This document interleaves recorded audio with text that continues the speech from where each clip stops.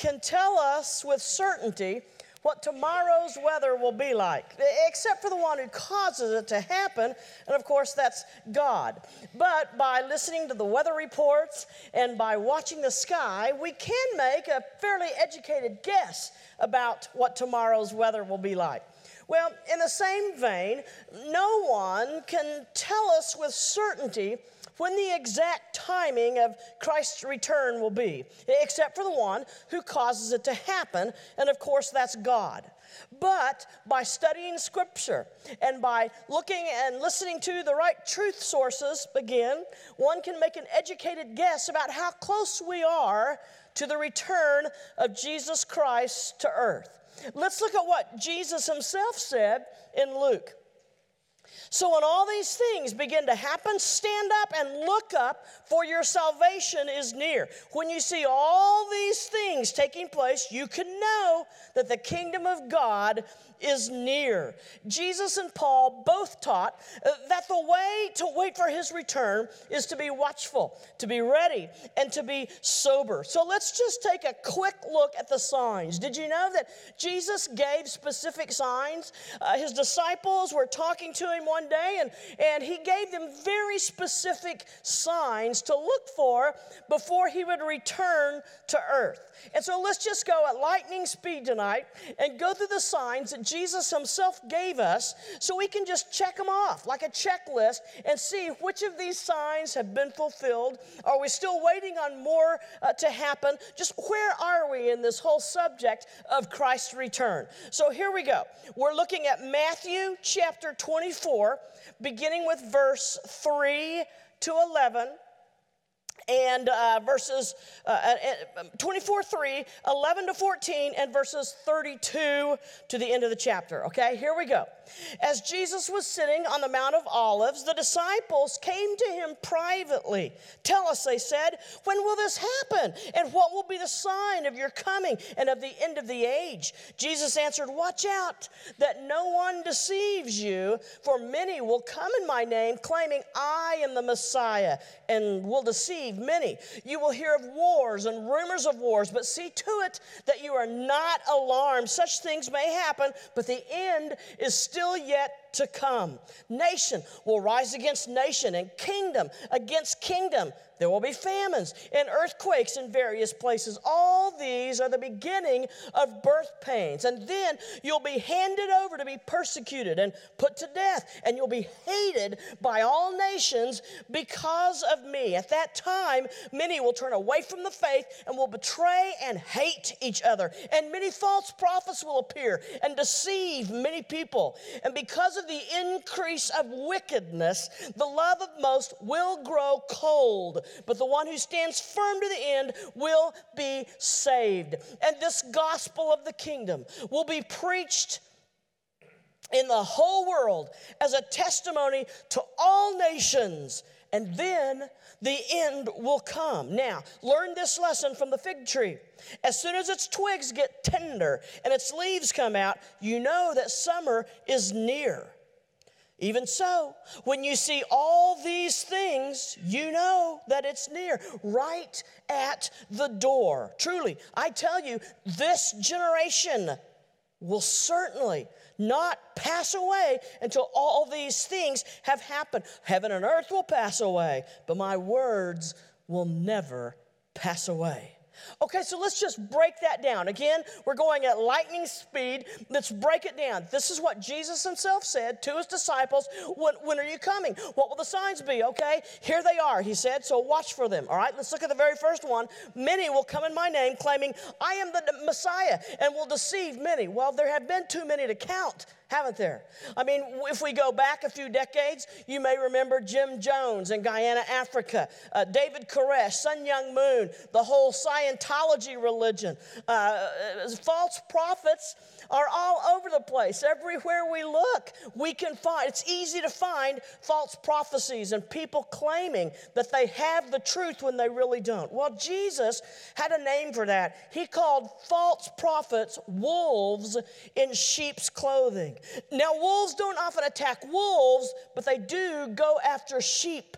They bring destructive teaching and they bring lies into the church, often by telling people exactly what they want to hear. Not necessarily what they need to hear, but exactly what they want to hear. And they provide layers of truth, but they mix it up with a little bit of error. Listen to what God has to say about this. I have not sent these prophets, yet they run around claiming to speak for me. I have given them no message, yet they go on prophesying. And then let's look at Jesus' words from the book of Matthew, Matthew 7:15. Beware of false prophets who come disguised as harmless sheep, but are really vicious wolves. The word beware means be on alert. Discern what's being said. Now, Sunday morning, we talked about spiritual discernment. And if you were here then, you know some of those things that we need to guard ourselves. How do we be discerning? We need to know God's word so well that we guard it, that we stick to it like glue, so that when a false message comes along, we easily recognize it because we know the word of God so well. It's impossible to gain a really clear picture of God's truth without studying the scriptures, without reading the scriptures. So let me encourage you, if you're not in the habit of reading your Bible consistently, let this be the year that you would try to do that. My dad told me a long time ago, he said, Susie, if you'll just read 3 chapters every day in the Bible and 5 chapters every Sunday, in 1 year, you will have read the entire Bible. Well, I'm not so sure that God cares if you read the whole Bible in 1 year. He's not really on a time plan, and he's not checking you off to see how many verses you read, but he does want you to be in his word, because that's how he encourages you, and that's how he speaks to you, through his word. Well, there's a lot of false gospel in the world today, and Jesus says there will be many who have been involved in ministry in his name, and he will say, depart from me, I never knew you. Are you aware that we have false teachers today? This prophecy of Christ has been fulfilled. False teachers. We can just check it off the list. It's been fulfilled. Let's go to the next item on Christ's list. He says, you're going to hear of wars and rumors of wars, but see to it that you're not alarmed. Such things must happen, but the end is still yet to come. Nation will rise against nation and kingdom against kingdom. Well, we're no longer in a state of rumored war anymore, are we? I mean, war is happening right now all around the world. 67 countries, as I speak, are engaged in war right now. In fact, there are 719 wars happening right here, right now. Well, not here, but I mean happening as I speak around the world. 719 wars. So, this prophecy of Christ has been fulfilled. Wars, we can check it off. That's been fulfilled. Then Jesus goes on and he says there will be famines and earthquakes in various places. Well, famine is certainly prevalent in the world today, isn't it? Every 10 seconds, a child dies from hunger.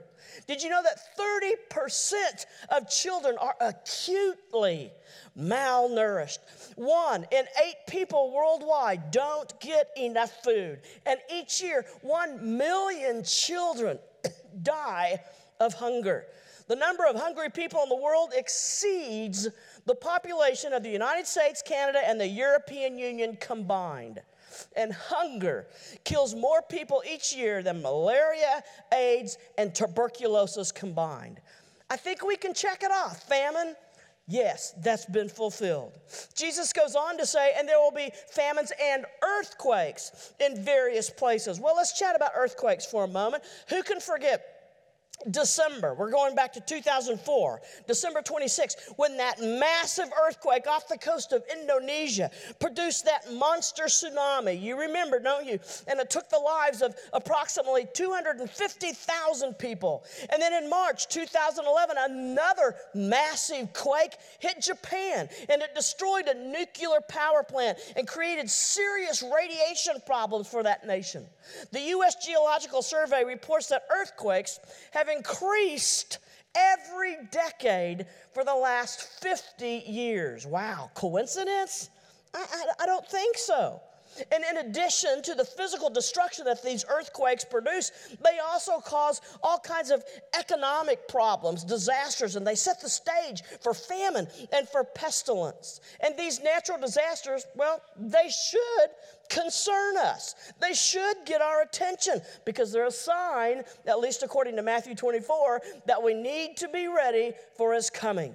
Last year, 9 United States recorded a total of 1,586 earthquakes of a magnitude of 3 or greater, 0.3 or greater. Oklahoma, where I live, received 907 earthquakes last year. Did you know that Oklahoma is now number 1 in the nation for earthquakes? I mean, we're already a haven for tornadoes. Now we have earthquakes to deal with. Why am I living in Oklahoma City? I need to live here in Fredericksburg, don't I? Why am I still there? I think that this prophecy of Christ has been fulfilled. Earthquakes, we can check it off. It's been fulfilled. Then he goes on and he says, you're going to be handed over to be persecuted and put to death, and you'll be hated by all nations because of me. Well, we just have to mention ISIS and Hamas, and it conjures up images of hatred and persecution and torture in our minds, doesn't it? The United Nations says that at least 18,802 civilians have been killed in Iraq in ISIS-related violence in the last 2 years, with millions of others forced from their homes and thousands more held as slaves. And that's just Iraq. The UN monitors at least 55,047 civilian casualties as a result of the conflict between January 1st, 2014 and October 31st, 2015, again with 18,802 people killed and 36,242 wounded. Over that same period, 3.2 million people became internally displaced, including more than 1 million school-aged children, boys and girls. Jesus says, you will be hated by all nations because of me. Now, more than any other time in history, Christians are hated. Christians are being persecuted. If you go to your computer and you Google, what group of people are currently the most persecuted? Unequivocally, the answer will be Christians, Christians, Christians, Christians. This prophecy of his has been fulfilled. Hatred and persecution of Christians, we can check it off. It's been fulfilled. Jesus then goes on to say, and at that time, many will turn away from the faith and will betray and hate each other. So let's chat about turning away from the faith. In 2013, 50,660 churches were in America. They were up and running. They were going. Their doors were open. They were receiving members and people coming in and out and worshiping the Lord. But did you know that in 2015, a little more than 10,000 churches in America closed down, just shut their doors, just ceased to exist. The Church of England closes about 20 churches a year.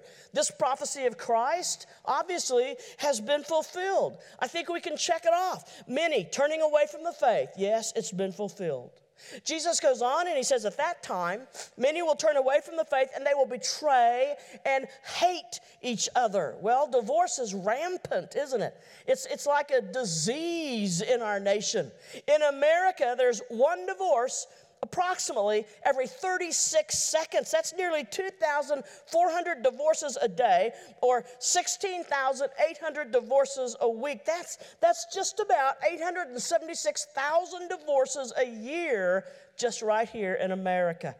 We're seeing Christ's prophecies being fulfilled, aren't we? I think we can check it off. Betraying and hating each other. Yes, it's been fulfilled. Then Jesus goes on and he says, and this gospel of the kingdom will be preached in the whole world as a testimony to all nations, and then the end will come. Well, let's just take a quick look at that phrase, preached to all nations. Nations in the Greek language means ethnos. And the word ethnos is where we get our word ethnic.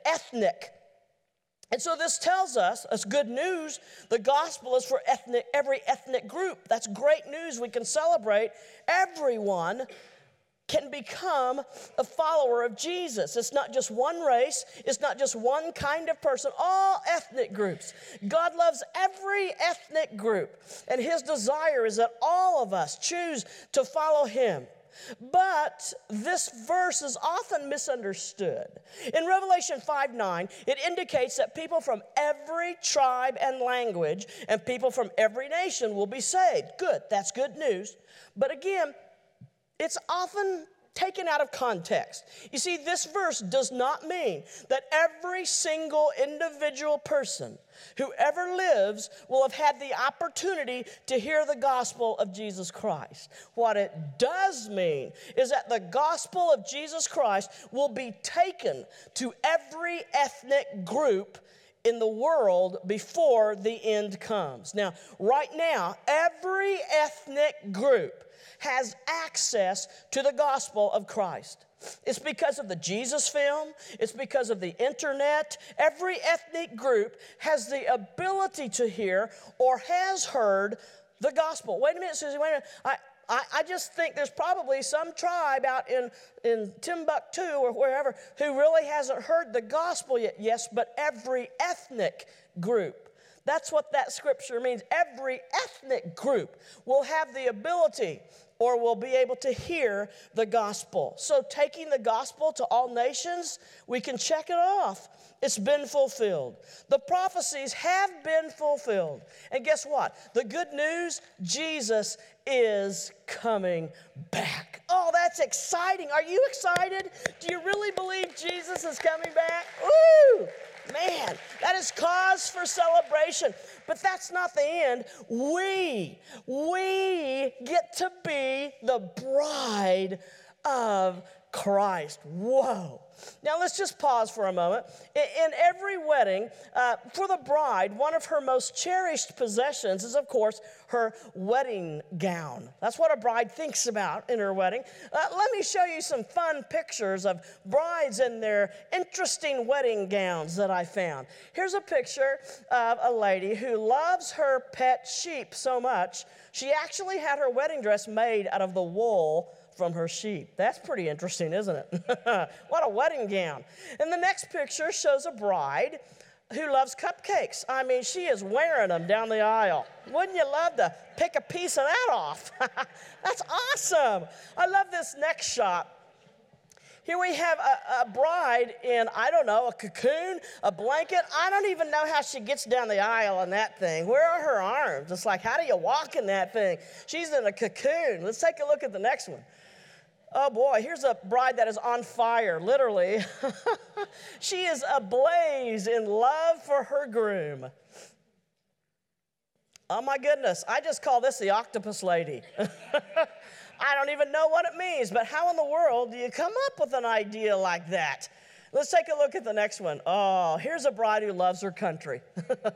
I love my country, but I don't know if I want to wear it down the wedding aisle at my wedding. And also another fun thing that a bride thinks about as she's planning her wedding, of course, is the wedding cake. What's my cake going to look like? What will it taste like? What will the flavor of my cake be? Let's take a look at some of these creative pictures of fun cakes that I found. Here's a groom who loves cheeseburgers. And so they had the wedding cake made to look like a cheeseburger. Isn't that creative? I love that. But that's actually a cake. Let's look at the next one. Oh, boy. Now, the lady on the left, the tall one, is actually a cake. Is that not amazing? A cake in an exact replica of the bride. Wow. But my question is, how do you eat that? Do you cut off the head? Do you say, I'll take a slice of the elbow? I mean, where do you start? But you got to admit, that is really creative. Let's take a look at the next one. Okay, this looks like, you know what, we ran out of money, so we're going to have the kindergarten kids at church prepare our cake for us. Oh, now this one has me worried. This worries me. Cake split down the middle, and bride and are even pointing guns at each other. I'm not sure how long this wedding is going to last or even if they'll make it through the ceremony. Oh, and I love this. A cake made to look like Legos. Isn't that exciting? Let's chat just for a moment about Jewish weddings in Jesus' day. Now, when a man decided he wanted to marry a certain young lady, of course, he would talk to his parents, and his parents would go talk to the parents of the young lady or the bride that he wanted to marry. They would make the arrangements, and then they would become betrothed. And this betrothal may last for a year. It may even last a little bit longer than a year. And during that betrothal process, the groom-to-be would be constructing a home for him and his bride. Now, usually, that would be an added room onto the house where his parents lived. Or sometimes it might be a small house close to his parents. But it was in close enough proximity that the groom's dad would overlook and he would watch and supervise every detail of his son building on the addition or the little home that the wife and the groom would live in. He would look and he would make sure that everything was perfect. If it wasn't done right, no, son, you need to tear that down and start over again. He would watch and he would work meticulously on this room for the bride and the groom. And finally, when it was finished, it didn't matter what time it was. It could be even at midnight. The father would turn to the son and he would say, "Son, it's finished. Go get your bride." And if it were midnight, the son would run through the village and he would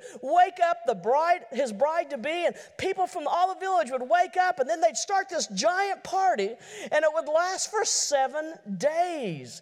Well, guess what? Your heavenly Father, Jesus Christ, has been working meticulously on your forever home in heaven. Oh, he's been creating it with your exact tastes and likes in mind. I mean, more than what you can imagine. You won't get to heaven and say, "You know, this is great, but Jesus, if you'd only thought to put a skylight in there, that would have really just topped it off for me." No, it's going to be beyond what you can imagine. And it will be, everything that is to your liking.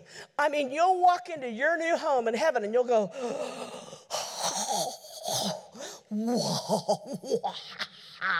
wow. He's working on your home. He has been working on your home. And I think pretty soon, Father God is going to turn to the Son, Jesus Christ, and he's going to say, "Son, it is finished. Go get your bride." Guess what? We are the bride. If you have a relationship with Jesus Christ, and if you're walking with him, if you're living in the Holy Spirit, you are the bride of Christ. Now, Jesus said, "I don't know the time and day that I'm coming." Only God has that knowledge. But there's coming a time, and I believe it's soon, that Jesus will return. Well, then what happened? Well, as we mentioned, after this 7-day feast following the wedding in the Jewish wedding tradition, then after that, the bride and groom would live together forever. Well, how long is the tribulation that's going to happen on earth? It will be 7 years. And while planet Earth is experiencing this great tribulation, guess what? We'll be marrying Christ, and we'll be enjoying an out-of-the-world, yes, heavenly feast that will last for 7 years. Okay, wait a minute, Susie. It sounds good. Just slow down for a minute, Susie. It sounds good, but Susie, I'm not so sure that the Christians are going to escape the tribulation. Okay, that's fine, and you can believe that. The Church of the Nazarene doesn't actually take a stance on we will go through the tribulation or we won't go through the tribulation. We don't take a stance on that. We don't take a stance on there will be a rapture, there won't be a rapture. What we do take a stance on and firmly believe, as every Christian should, is that Jesus Christ will return. And the main issue is make sure your heart is ready.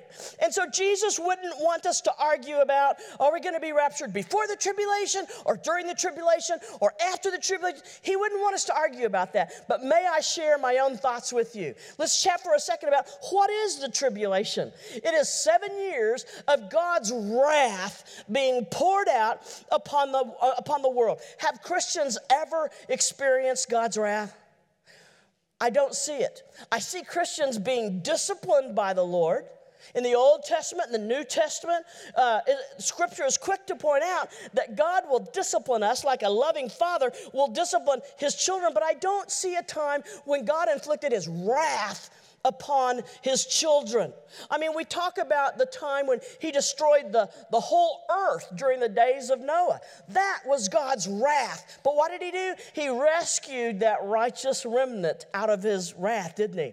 And then I think of the days of Lot and the cities of Sodom and Gomorrah. When God poured out his wrath to destroy those two cities, again, he rescued that righteous remnant. And so I believe that the righteous remnant will be rescued from the tribulation.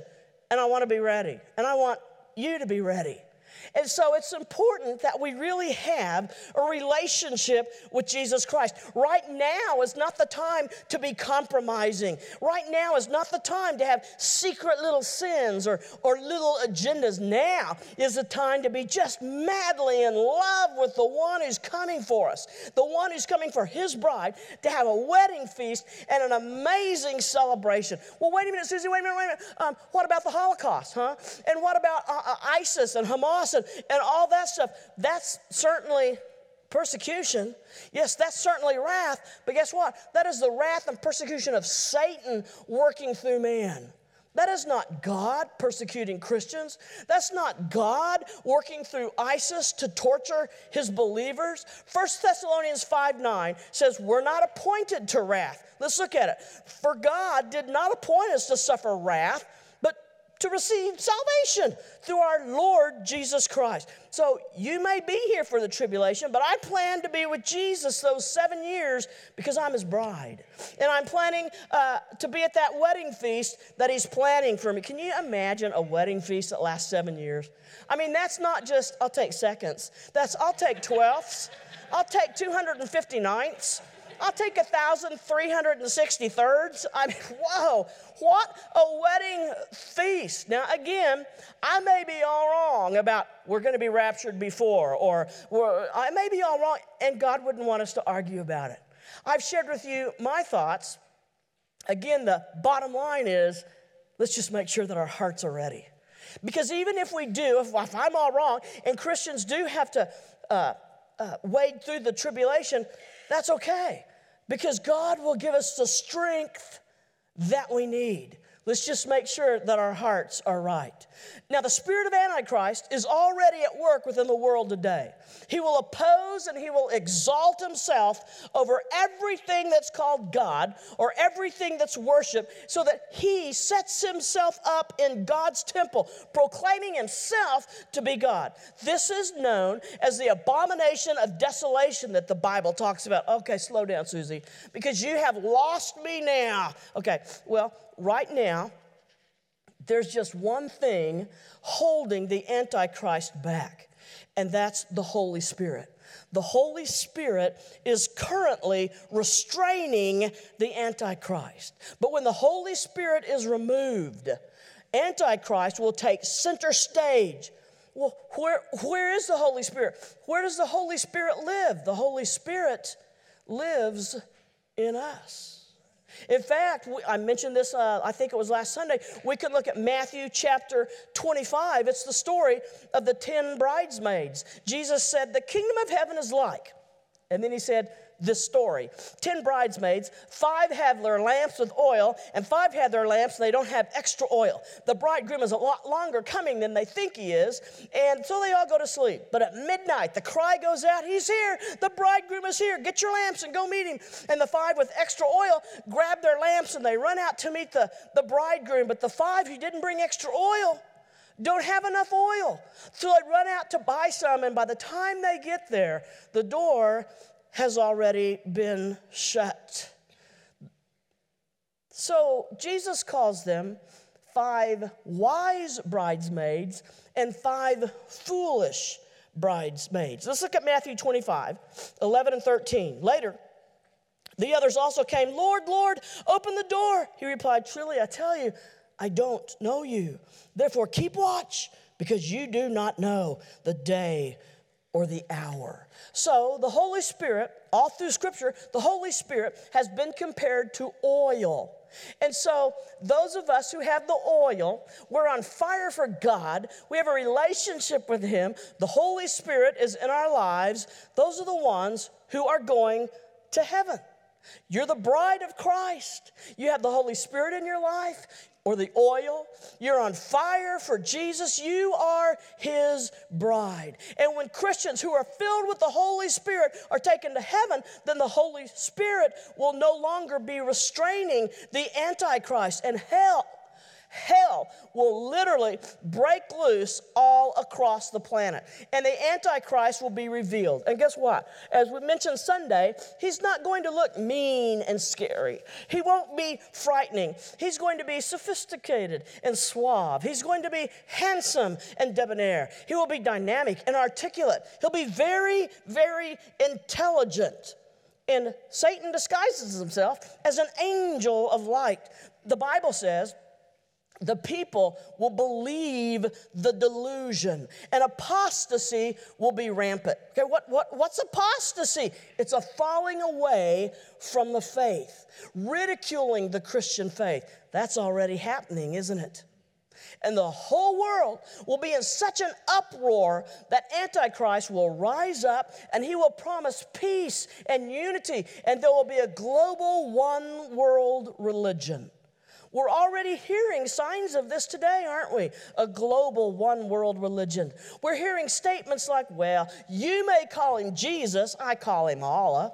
You may say that he's God, I call him Buddha. It's all really the same thing. We all really worship the same God. We're hearing that, aren't we? We're hearing about the global one world religion. Wow. Apostasy? I think we can check it off. That has been fulfilled. Okay, so what happens next? The Antichrist is going to strike a peace deal with Israel. And he'll sign a treaty with them, promising them peace for their country. And they're going to be so tired of war that they'll easily agree. And the Antichrist will allow them to rebuild the temple. Well, why can't they do that now? Because of the Dome of the Rock. Because that's the Muslim temple is there. We call it the Dome of the Rock. And the Muslims won't allow the Jews to rebuild the temple. But the Antichrist will be so suave and so full of Satan's power within him that he will be able to persuade the Muslims to let the Jews rebuild the temple either right next to the Dome of the Rock or where the Dome of the Rock is right now. That's unbelievable. How could that happen? Through the power of Satan working through this suave, sophisticated Antichrist. I have some friends, but I don't know, Buddy and Gay, you may know them, in the Church of the Nazarene. They're missionaries in Israel, Dan and Carol Ketchum. I was with them just last week. They spent some time here in the United States, and they said, we have in Israel, they say there's the group of Jews have all the materials they need to construct a temporary temple that can go up in 12 hours. They're just waiting on the go-ahead. Well, Antichrist will give the go-ahead. So the temple will be rebuilt. But remember, the tribulation is 7 years. After just 3.5 years, Antichrist is going to break the treaty. He'll march into the temple and declare himself as God. A statue of himself will be placed on the inside the temple, and all people worldwide will be commanded to worship him. This is the abomination of desolation. He'll even issue a mark. It's the mark of the beast. And no one will be able to buy or to sell without this mark. Then we have another 3.5 years of tribulation. And then we come to the battle of Armageddon. Revelation 16:17 says the kings of the whole world will be gathered together for the battle on the great day of the Lord God Almighty. Now, the Bible tells us that armies will gather from every nation at the valley of Megiddo. We know that as the valley of Armageddon. It's also known as the Jezreel Valley. Well, it's not a big place. It's about a 35-acre mound. It's 200 feet high. It's located in northwest Israel. A lot of battles have been fought there. That's where King Saul and his sons died. Gideon defeated the Midianites there. Josiah fought and was wounded there. Israel defeated the Canaanite army there. Napoleon described this as the perfect battleground. Now, the Battle of Armageddon will be so horrific, get this, it will take 7 months to bury the dead. And it will take 7 years to clean up the mess. And Israel, guess what? They won't have to fire a bullet. They won't have to shoot an arrow. They won't have to detonate a grenade or shoot a cannon, because God himself will be their weapon. And then after that, Jesus Christ returns with who? With his bride. That's you. That's me. We get to return with Jesus. And guess what then? We get to reign with him for 1,000 years on earth in absolute peace. Can you imagine what it's going to be like with Jesus? The scripture says he's going to set up his home or his headquarters on the Mount of Olives. So can you imagine what it's going to be like? Jesus himself in skin, in flesh, on the earth for 1,000 years, and we're ruling and reigning with him. And it's a time of peace. Now, people will still be born during that time, and people are always born with sin. So we're going to need to be evangelizing and bringing people to the Lord and explaining why they need a Savior. Even though people are not being raped or killed, we'll still need to bring people to worship the Lord. And during that 1,000-year reign, we're going to have our new heavenly bodies. Isn't that exciting? In other words, yes, there will still be people on the earth that aren't Christians that somehow make it through the tribulation. And they'll still have their normal human bodies like we have now. They'll still get sick.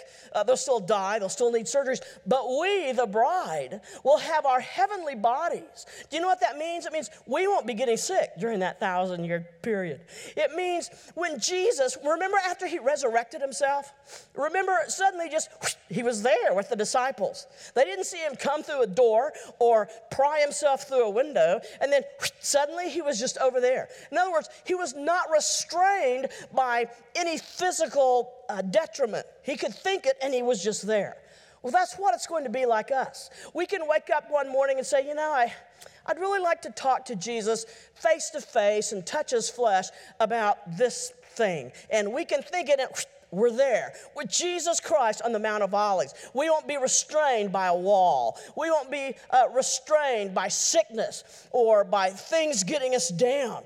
I want to be a part of that. Don't you? I want you to be a part of that. I want to make sure that you make it to heaven, that you get to be his bride, that you get to enjoy that 7-year wedding feast, and that you get to be part of the group that reigns for 1,000 years with him. Well, let's continue with scripture. We began with Matthew 24. We're now at verse 14. Here we go. Remember, we began this chapter with the disciples asking Jesus, what will the signs be? So that we'll know, so that we'll be clued in that you're coming soon. Okay, we've read through and we've discussed the signs that he's given. And so now we're in verse 14, Matthew 24, verse 14, and Christ says this. He says, and then the end will come. And then what? Then after all these things that Christ has just said would happen, and we've discussed them, we've seen how these signs have already been fulfilled. He could come at any moment.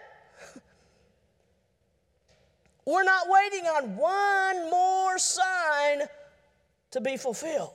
There is nothing holding him back. The prophecies have all been met. Now, in the next few verses, it describes a horrific distress that will happen on planet Earth. You can read those in your own time. Right now, let's move on to verse 32. Matthew 24, verse 32. Here we go. Now, learn this lesson from the fig tree. As soon as its twigs become tender and its leaves come out, you know that summer is near. Even so, when you see all these things, you know that it's near, right at the door. Truly, I tell you, this generation will certainly not pass away until all these things have happened. Oh, heaven and earth will pass away, but my words will never pass away. Well, people have been saying that it's been the end times for the last 2,000 years. Well, that's true.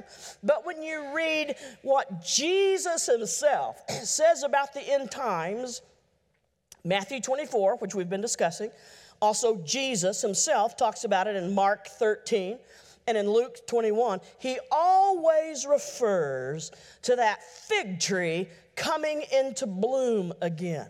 Yeah, what does that mean? Well, it's referring to the nation of Israel being birthed again. Jesus says that generation will not pass before all these end-time prophecies are fulfilled. What generation? When Israel was reborn as a nation. We are that generation. We are that generation. Isaiah 11 and 11 and 12 and chapter 66 in Scripture asks, how can a nation be born in a day for the second time? But it happened in May 1948. The United Nations voted Israel into being a nation in one day. Jesus says, truly, I tell you, this generation will not pass away until all these things have happened. Okay, now we have to ask, well, how long is a generation? Well, Psalm 90 verse 10 says, a generation is 70 years. 80 if you're really strong, but 70 years.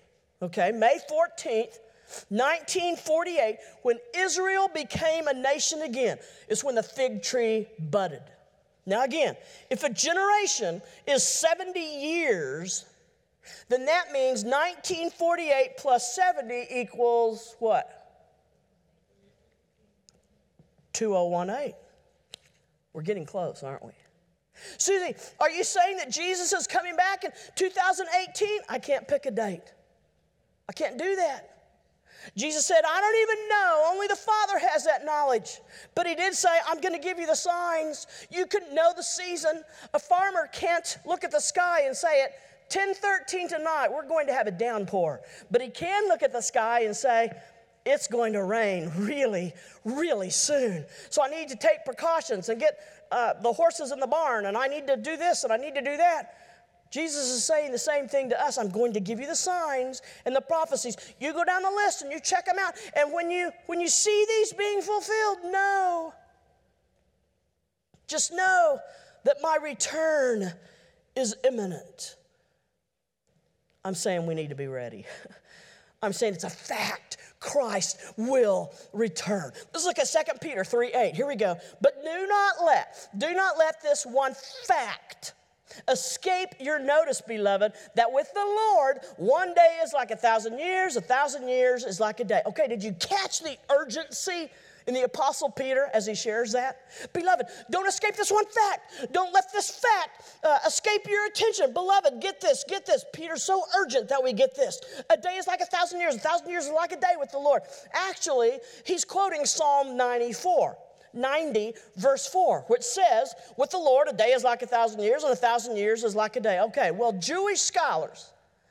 most Jewish scholars through the centuries and rabbis and even many evangelical Bible scholars have always taught that there are 6,000 years of history for man on the earth until Messiah sets up a new realm. Let me repeat that. Jewish rabbis and scholars through the centuries, as well as many evangelical Bible scholars and theologians, have taught that there will be 6,000 years of history of man being on the earth before the Messiah sets up a new realm. Okay, stick with me. There were 6 days of creation before the 7th day of rest. Let's look at Isaiah 46, verses 9 and 10. I am God. There is no one like me. I am the one true God.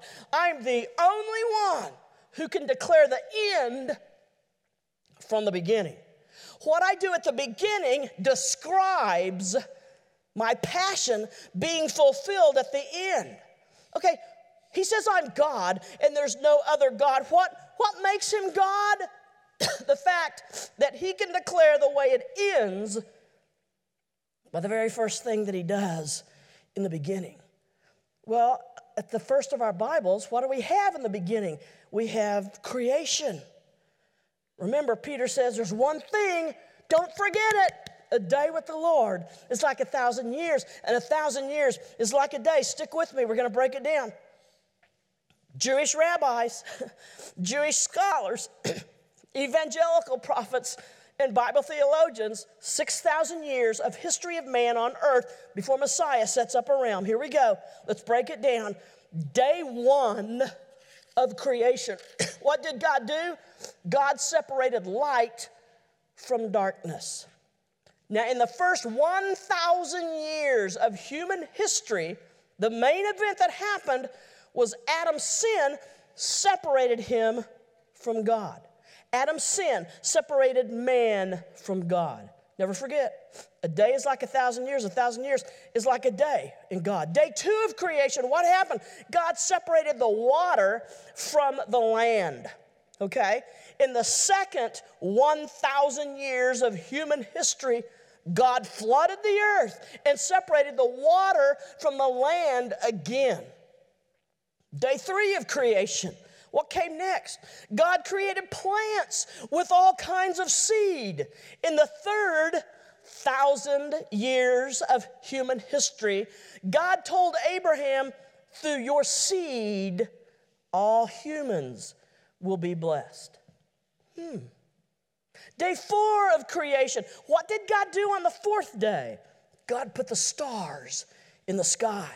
And in the 4,000 years of human history on earth, prophets started showing up and prophesying about the light of the world that would come.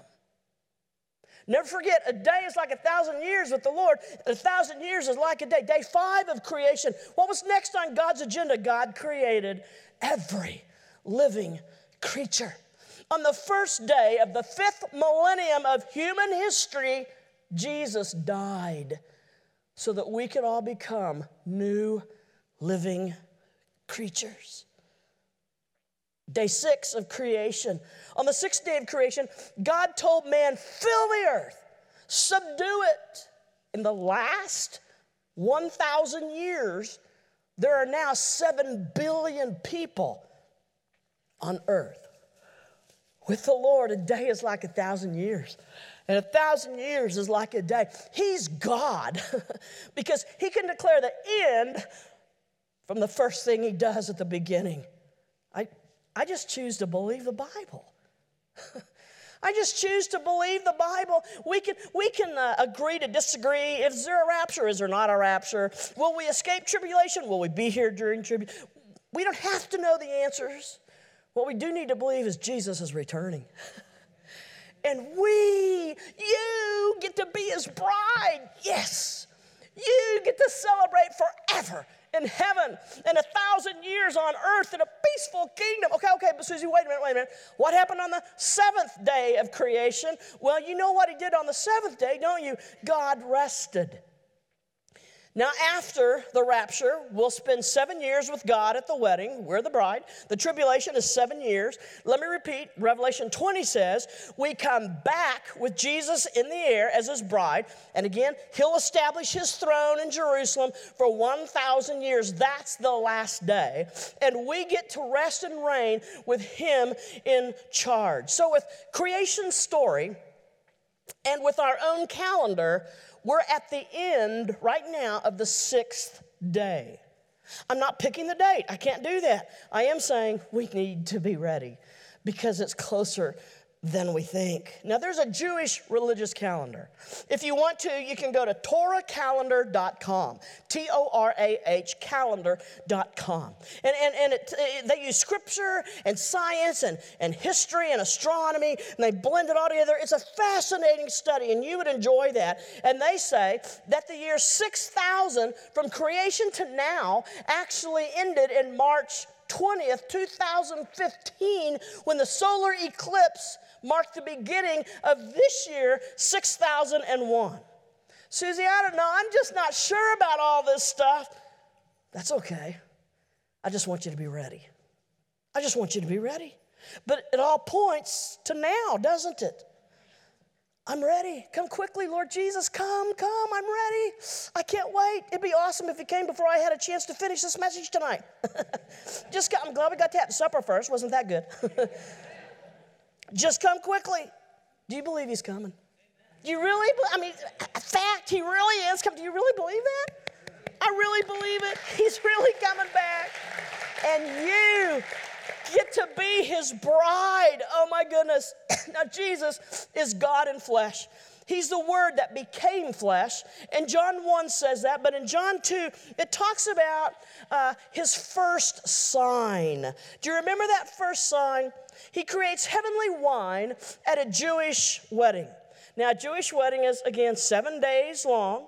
The tribulation will be 7 years. And Jesus says in Matthew 26:29, I will not drink from the fruit of this vine from now on until that day, when I drink it new with you in my Father's kingdom. So after we're raptured, when we're with Jesus, we're going to be enjoying that marriage supper that lasts for 7 years. And the first thing Jesus is going to do, he's going to serve us heavenly wine. It's going to be amazing. It's going to be heavenly wine beyond what you and I can even imagine. That's the first sign that he did. And remember, he can declare the end from what he does at the beginning. How many water pots were there? There were 6. What is 6? 6 is the number of man. That's why Antichrist is 666. There were 6 water pots. What were the water pots made out of? Well, they were earthen vessels. We have this treasure in earthen vessels. Let's look at the scripture. But we have this treasure in jars of clay, that's us, to show that this all-surpassing power is from God and is not from us. 2 Corinthians 4:7. What did Jesus tell them to do? He said, fill them up. Fill them up. What does that mean? Well, when the times of man have been fulfilled, the next thing that we're going to know, when man's time is fulfilled, we're going to be drinking heavenly wine with Jesus at the marriage celebration. Are you excited? Are you excited? Are you ready? Are you ready? Do you know that you know? When, Susie? When? I don't know. I don't know when it's going to happen. No one knows except Father God, but I believe that it's soon. I think we're getting really close. Yeah, but Susie, they've been saying that for 2,000 years. Well, they were wrong, because Israel wasn't reborn as a nation until 1948. And you see, Israel becoming a nation again in 1948 was the super sign that made all the other signs click, click, click, click, click, click, and become in alignment. All the other signs have come together in this generation after Israel became a nation again in 1948. Now, Revelation talks about a 200 million man army coming from the east. China has that many who could fight right now. As you know, they've been killing girl babies for a generation and a half, so they have an overstock of men. Well, how many of the church will be raptured? Well, probably half. Are you being judgmental? No, I'm just quoting Jesus. Remember, he mentioned in Matthew 25, the kingdom of heaven is like. Here are these 10 bridesmaids. Half were wise. Half were walking with me. They were on fire. They had the power of the Holy Spirit in them. The other 5 didn't. As I mentioned the other day, Billy Graham says he believes probably about half of all people who attend church regularly are really genuine Christians. I just want us to be ready. I just want us to be ready. Obviously, the ones who are going to heaven are the ones who are in love with Jesus, the ones who are on fire for him, who have the Holy Spirit working in their lives. Yes. So my question is, are you in love with Jesus? Tonight, are you in love with Jesus? He is in love with you. Oh, he loves you so much that we can't even put into words how much he loves you. It is beyond what you can transcend. I mean, what you can comprehend. It transcends your comprehension, is what I'm trying to say. We can't adequately describe how much God loves you. And he loves you so much that he's called you to be his bride. And he's coming back to get you his bride, to take you to the perfect home that he has created for you, and to give you a wedding feast that's going to last 7 years. And then he's going to allow you to reign with him in peace for 1,000 years. Wow, Jesus is coming back. Man, are you ready? This is not a message of fear. This is not a message preached with anger. Sometimes when you think about a message about end times, maybe you think of someone delivering it with anger. Hey, you better get ready. Or a message that would make you frightened. No, this is a message of hope. This is a message of celebration. We are the bride, and your God loves you more than you can imagine. And he's coming back for you. I just want to make sure that you're ready. I'm ready. I know that I'm ready, not because anything I've done except ask Jesus to forgive me and follow him. All the rest has been done by him. Will you stand, please? He could come back tonight. He could come back next week. He may not come back till 2018. He may not come back till the year 3022, but he is coming back. And I think we're a lot closer than we realize. So are you ready? Do you need to be filled with the Holy Spirit? Susie, what does that mean? Well, when you become a Christian, you don't get just a little bit of Jesus. You get God the Father, Jesus the Son, and the Holy Spirit. But when we say, be filled with the Holy Spirit, what does that really mean? Didn't I get the Holy Spirit when I accepted him? Yes, you did. So what do you mean? Am I living? Well, you have all of God in you when you ask him to forgive your sins, but most of the time, God doesn't have all of us. He has as much of us as we can think of at that moment. Yeah, I want to follow you and I want to make sure my sins are forgiven. But as we walk with him, he shows us more things. You know what? I need that. And I'd like that. I really want total surrender. And when we make him Lord of our lives, then he releases the supernatural power of the Holy Spirit within us. And we begin to live and walk in that power. And that's what Jesus wants for you. In that power is how you live a holy life. You can't do it in your own strength, but you can in the power of the Holy Spirit. So tonight, maybe you want to come and just kneel and say, oh God, thank you. Thank you that I am your bride and that I'm going to be in a wedding feast for 7 years and you're going to be serving me heavenly wine. Whoa, I can't wait. Maybe you just want to come and kneel and say, thank you. Tonight, I kneel in celebration of that.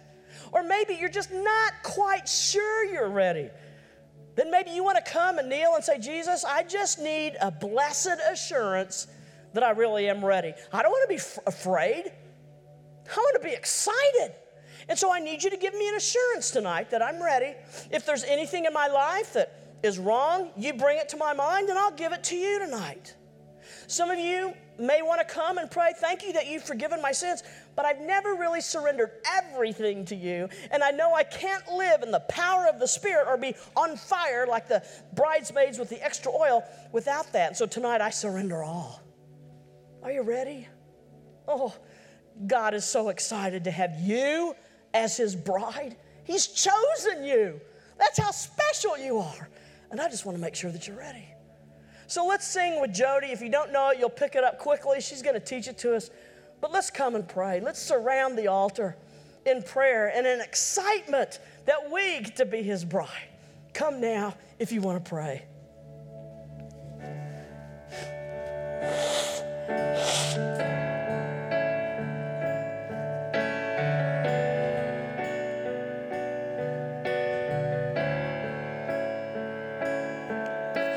Soon and very soon, my King is coming, robed in righteousness and crowned with love.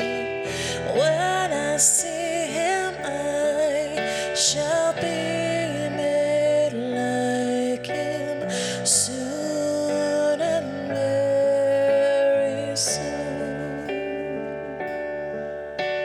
Soon and very soon, I'll be going to the place he has prepared for me.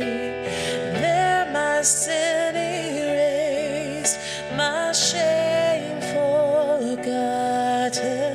Soon and very soon.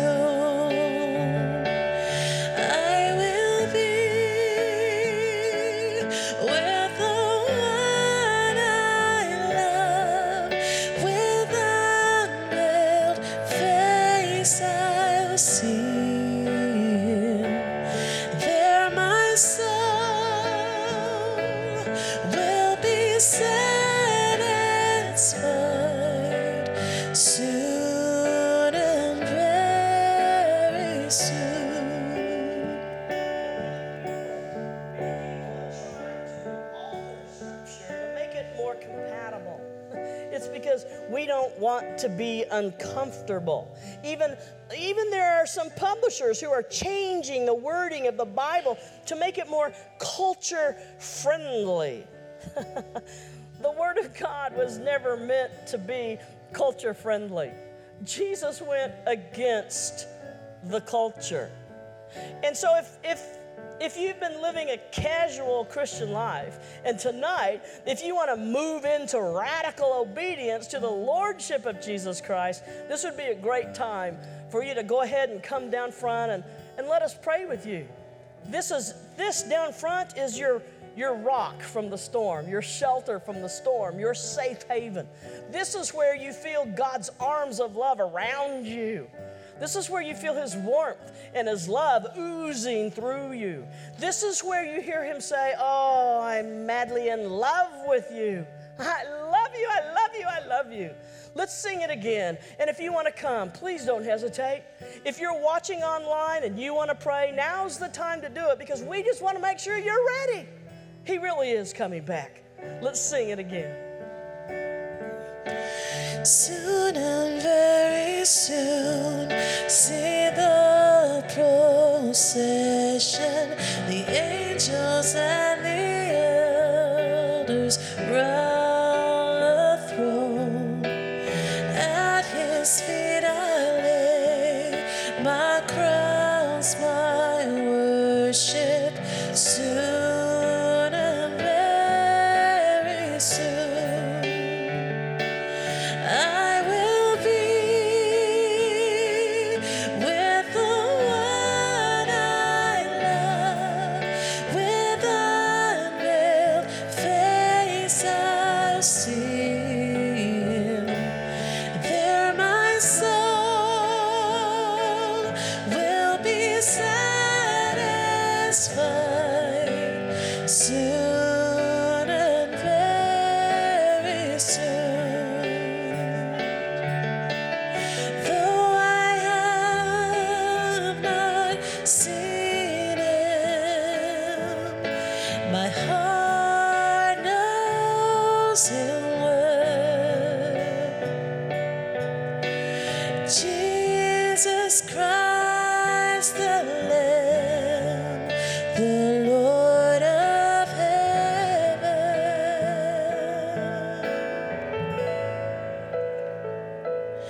I will be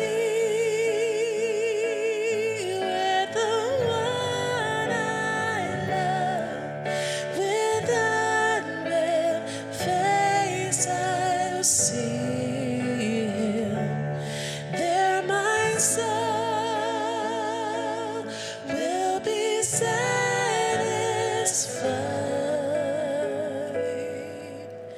Soon and very soon. Soon and very soon.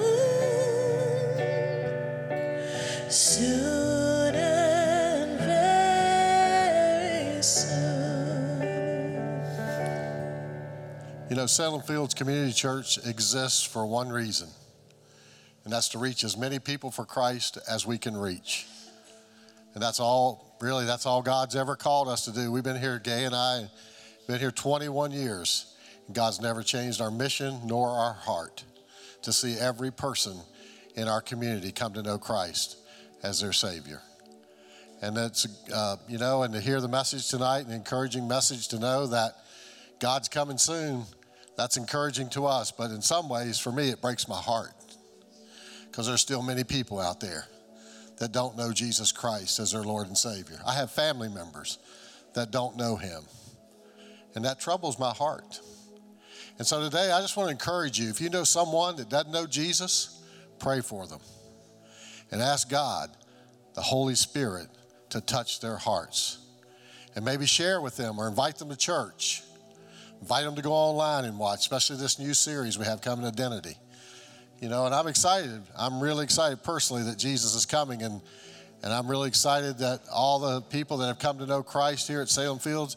But you know, statistics tell us there's still 60,000 people within 6 miles of this church that don't know Jesus Christ.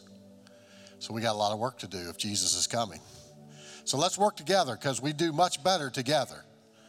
And as we can just reach one person this year, if you'll make a commitment, I'll make that commitment that we just reach one person this year for Christ.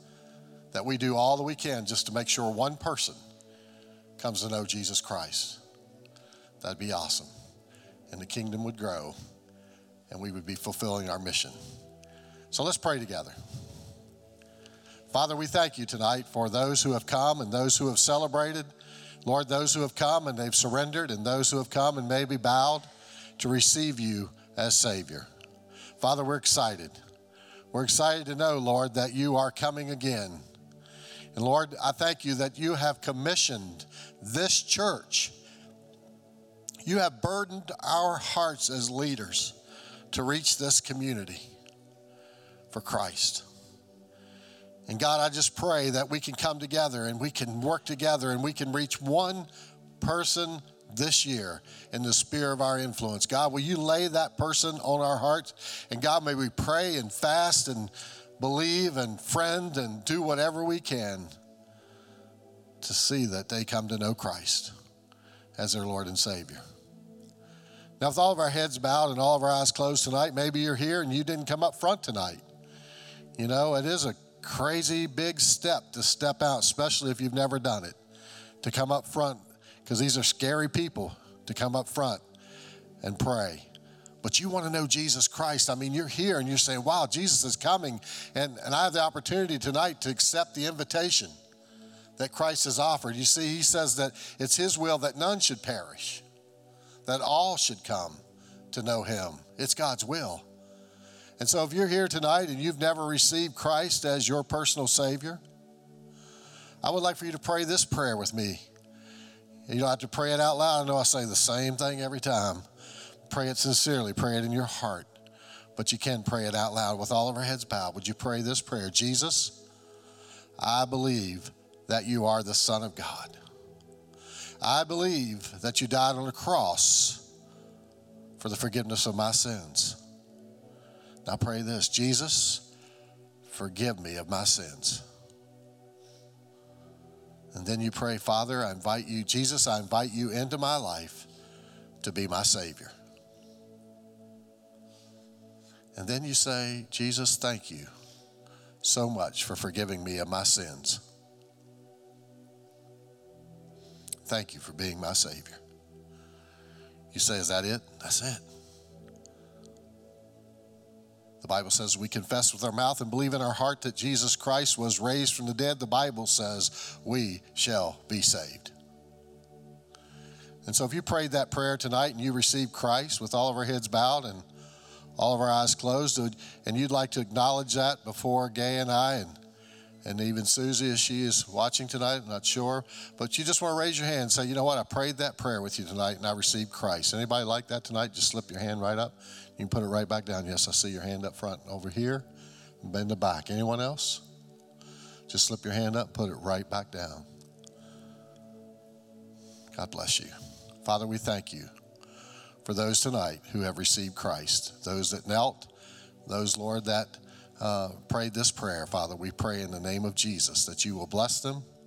May they sense and know your presence. May the Holy Spirit steer their spirit tonight. And may they just know that they know tonight that you have heard their prayer. God, we love you. We thank you for this revival. We thank you, Father, for Susie. We thank you for her heart for people, for her heart for lost people, for her heart for the church, Lord. And I just pray tonight that you would wrap your loving arms around her, give her a safe journey back home tomorrow morning. Lord, be with her at our next meeting. I'm sure this weekend she'll do something all over again in another town, in another state, in another church. So God, will you anoint her, bless her, give her rest and peace, fill her heart with joy. God, may she leave this place knowing that she is loved and appreciated. And God, I just pray the days ahead will be good days for her. Keep her, Father, from illness. I pray a hedge of protection around her, the blood of Christ over her life and over every person in this church, those that are watching online, Father. May we be the church, and may we reach those who do not know you by the way we live and by the way we love. We thank you, Jesus. In your name we pray. Amen.